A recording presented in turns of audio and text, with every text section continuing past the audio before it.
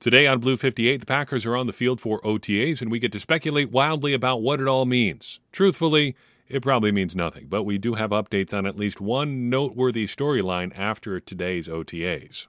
Blue 58! Hello and welcome to another episode of Blue 58, the one and only podcast of thepowersweep.com. I am your host, John Meerdink, and I am happy to be with you here for another episode. A lot of OTA-related stuff to get to today, starting with some personnel moves that affected who is on the field for practices this week. First and foremost, the Packers have signed running back Emmanuel Wilson, 5 feet 10 inches tall, 229 pounds, a middling athlete with a 6.83 relative athletic score. However, he does tick one major box for us as a running back. He is a mass mover. 4.55 in the 40-yard dash is really pretty solid at the weight he's at. 229 pounds is nothing to sneeze at. If you remember back to our draft preview stuff, we talked about speed score when it came to running backs a lot. Getting over 100 in a speed score is really good. His speed score was 106.86, which means basically he's good at moving the weight he has very quickly. Small school guy, though. Undrafted this spring out of Fort Valley State in Georgia. Spent some time with the Denver Broncos earlier this May, according to the Packers press release about signing him. Started his college career at Johnson C. Smith University in Charlotte, North Carolina. Was reasonably productive, quite productive, in fact, as a small school college player. Now wears number 31 for the Green Bay Packers. Fort Valley State is in Georgia, if you're wondering. Another body for running back, and one guy with at least one noteworthy athleticism attribute. He can run fairly well at the speed he's at. Corresponding move there, though, the Packers have released kicker Parker White, which means that at least one of the special teams battles that we talked about last week is now over. I loved the kicker competition era in Green Bay. All seriousness, though, I would not be surprised to see the Packers sign another kicker. It looks like they're going for the multiple legs, or I guess in the case of their long snappers, arms approach for their specialist positions into training camp this year or throughout this offseason. I think we're probably going to have another kicker in camp at some point, if only just to have somebody else to look at. The Packers also made another move on the offensive side of the ball this week, which affected today's OTA's practice. The Packers signed wide receiver Jadakiss Bonds. Absolutely, positively elite name. Probably the best name on the Packers right now. 6'3", 206 pounds, out of Hampton University in Virginia. 4.86 relative athletic score. No elite numbers other than height. He is currently the second tallest receiver on the Packers, though, so he's got that going for him. Last year, 49 catches, 855 yards, 10 touchdowns for Hampton. Hey, another big body here. Corresponding move to that signing was the release of tight end Nick Gugamos. If you don't remember who that is, totally understandable. Just an offseason signing. He played at the very, very small D1 school of St. Thomas, which was, at the time when I was in college, still a D3 athletic program. They've expanded since then, but they are still on the smaller side for big-time college football. It is a bit of a hit for me. Kind of ruins my dream of having an entirely tight end-centric offense, but we will keep our hopes up that they are able to continue their focus for this tight end-focused offense in the future in Green Bay. It did look like the Packers opened in 12 personnel in their first play of their team series or team period today. So the tight ends, they're on the way up in Green Bay. Pretty exciting times for a guy like me. We'll return to OTAs here in a second for two storylines that I want to talk about, but we need to touch on some big news out of Green Bay. Well, not really so much out of Green Bay, technically, coming out of New York, where NFL headquarters are, but they've announced that something significant is coming to Green Bay. The NFL Draft is going to be held in Green Bay in 2025. How good of an idea is this? I think it's actually a pretty cool idea. I know there are a lot of naysayers out there, among the media, among other people who cover the NFL Draft. I think anything can be good. We've talked about this before on the show. My favorite podcast is actually not sports related. It's a comic book movie news show called The Weekly Planet, hosted by two Australian guys. If you know of that show, shout out to the other weekly wackadoos out there.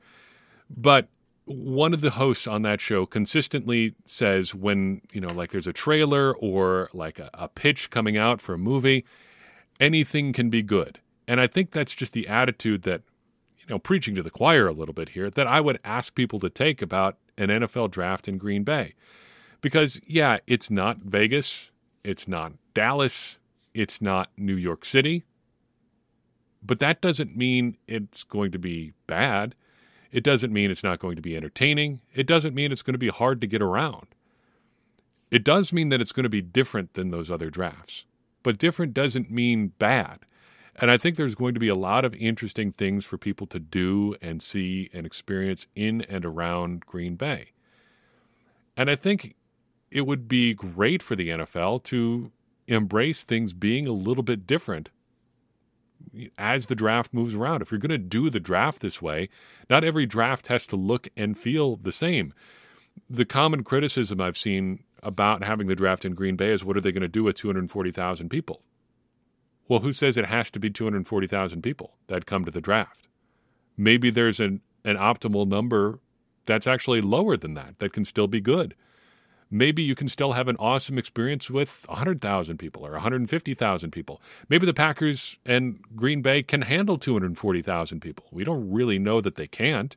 Just because they haven't doesn't mean they can't. And the infrastructure concerns, I think, may be a little bit overblown too. You can make things happen if you have to. I mean, Green Bay is not on the moon. The drive from Milwaukee to Green Bay is not as far as people make it seem. An hour-long commute from, one point to another point 5 miles away in a big city is still an hour-long commute. And a 90-minute or longer, slightly longer drive from Milwaukee to Green Bay, just because it's whatever, 90 miles or 80 miles, whatever it is, time-wise, it's not really that different. People get too hung up on the distance from Milwaukee to Green Bay when it's more an issue of the time, and the time really isn't that big of a factor. If you're going to be, having people driving, you're going to be on your phone and doing whatever anyway. It's not like all the NFL insiders, all the people covering the draft are going to be hauling themselves from the airport to Green Bay. You can if you want, and if you're coming from out of Wisconsin to cover the draft and you fly into Milwaukee, I would experience something different. The secret as to why a lot of media types like the events that they do, the sort of unknown secret, if you don't know how media types operate, is they tend to give a lot of credence to places that make it easy for them to drink. I know that shouldn't be a huge surprise, but the reason that everyone likes covering the Combine in Indianapolis is because you've got the convention center in downtown Indianapolis, and you don't even have to really go outside to get to bars and restaurants in downtown Indy. They've done a good job of building the entire downtown around this convention center that makes it easy to get just to food and, places you can drink. And NFL reporters and all really sports reporters, this should not be a controversial statement. I've known a lot of them. I was a sports reporter for a brief period a long time ago. They're lazy and they like food and drink. And if you make it easy for them to be lazy and get to places they can eat and drink, they're going to say good things about where you are. And the worry, I know this is true because no one is going to come out and say this, but I know this is true. The reason people get hung up on the draft being in Green Bay is they're not sure they're going to be able to get food and alcohol easily. And I can tell you for certain that is not going to be a problem at the NFL draft. People just think that it's a rural town and it's going to be hard to get things to eat and drink. It's not going to be a problem. If you are a Packers fan, and you probably are listening to the show, you know this is true. You will be tripping over food. It may not be, like ultra high-end cuisine, like, some international cities like New York or, Dallas or Las Vegas are going to offer, but it's going to be good. And there are some pretty dynamic tailgating chefs out there too, and it's going to be a big party. I think it could be really great. It could also be really cold, which would be a problem for a different reason, but you can't control everything. My dream scenario would be for the NFL to do the draft like a concert at Lambeau Field. Like when you have a big stadium concert and you have the stage take up one end of the field, or of the field of the playing surface, and then people can either be on the floor of the stadium or in the seats. Ideally, I think that would be what I would love to see. I don't think there's any chance that's what they're going to do. They'll probably set it up in the Lambeau Field parking lot or something like that. But it could be really, really cool. And I think it's an opportunity to do something different with the draft, because even if they're moving it around, at least on TV, it's kind of samey. It can be a different experience and still be good. So I guess that would be how I'd sum up what I would want anybody who's talking about this or thinking about this to approach it as we look at this 2 years out. Anything can be good. And just because it's been different than other draft sites in the past doesn't mean it necessarily has to be bad. 2 storylines coming out of OTAs that I think we should pay attention to. The first is Jordan Love. Jordan Love is going to be the big discussion point at every point of this season and every foreseeable season until we determine exactly what he is as a quarterback. But Jordan Love comes out today, and I think the general consensus is that he was a little bit up and down. There were some really good things. There were some not so good things. And I think the way to approach that is not just saying, well, that's how it is, but more to point, as we have a couple times in the recent past on the show, point back to how things were in 2008.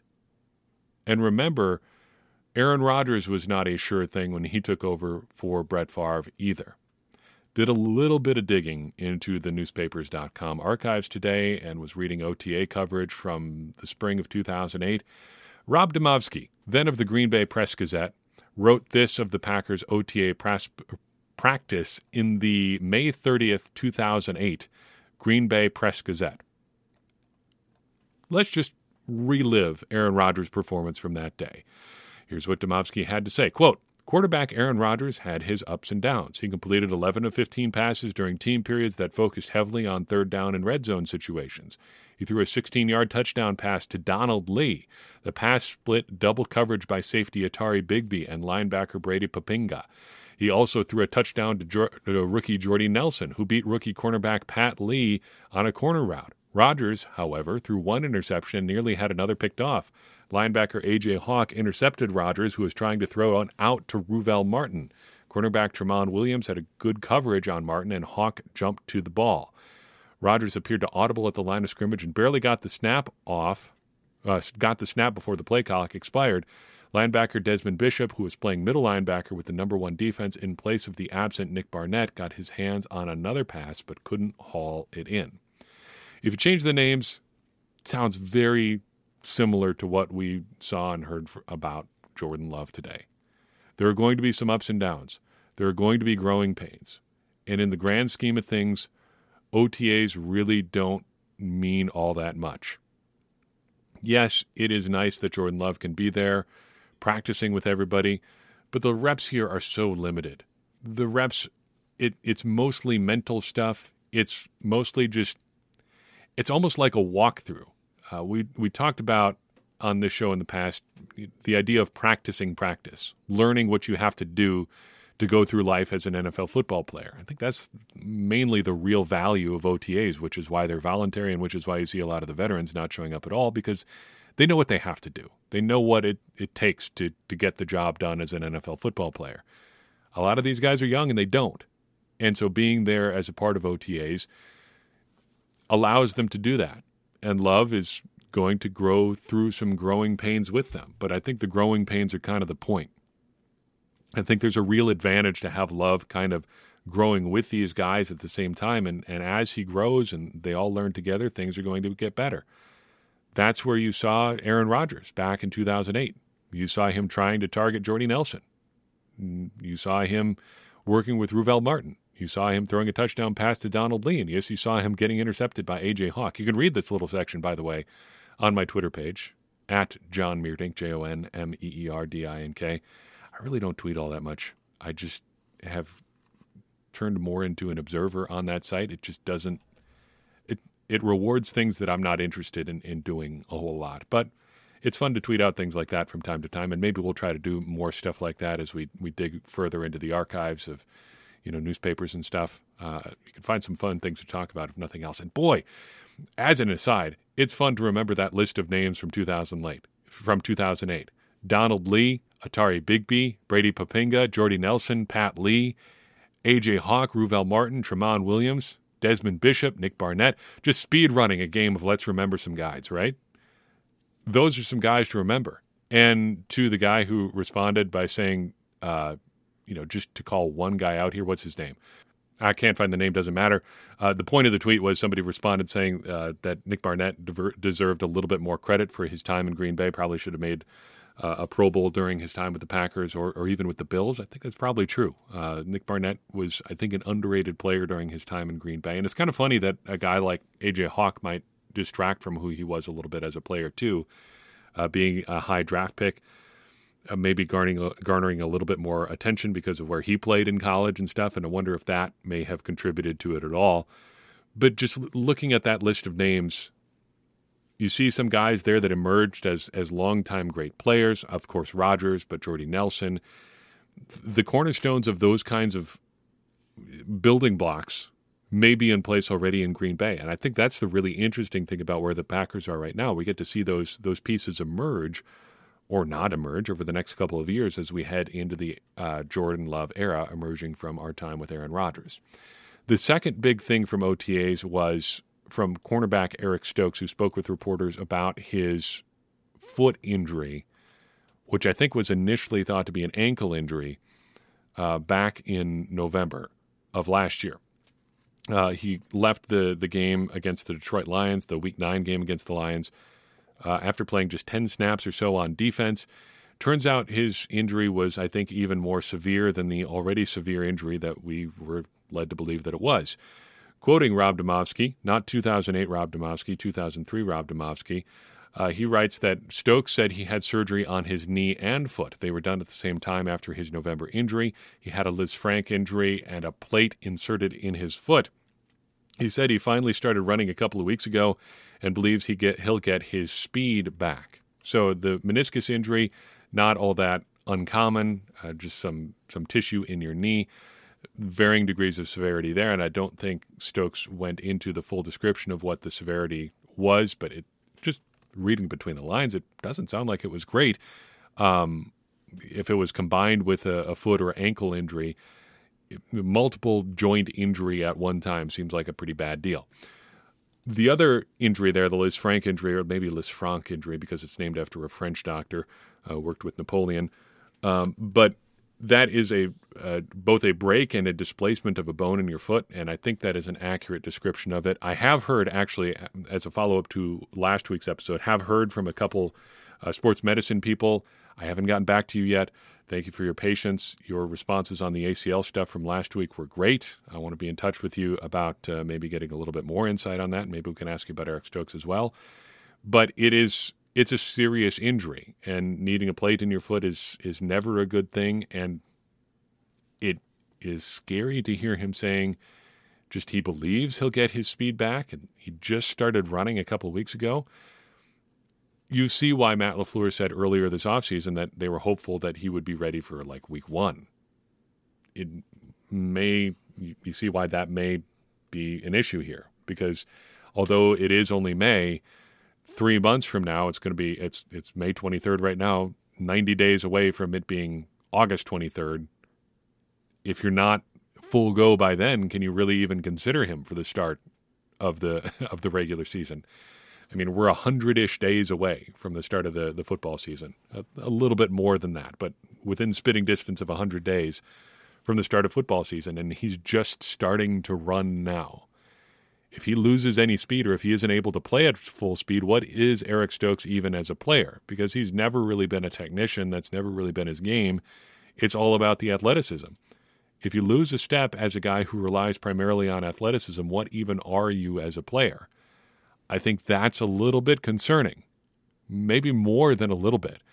And getting that insight now is valuable, but it should make us, I think, a little bit concerned about an important player heading into year 3 coming off a major injury. Hopefully the news is better on Rashawn Gary and his continued recovery. We haven't heard anything that would suggest that it's not. anything other than, right on schedule. Rashawn Gary, just looking at who he has been as a player in his NFL career to date, just seems like the sort of guy who's going to be absolutely all in on his rehab and everything he needs to do, which is, you wish guys didn't have to do that, but it's fun to see those sorts of things, guys just really focusing and working on, getting better. And that's a fascinating thing about sports, for me at least, seeing what a elite athlete can do just in terms of recovery, because it's like a game unto itself.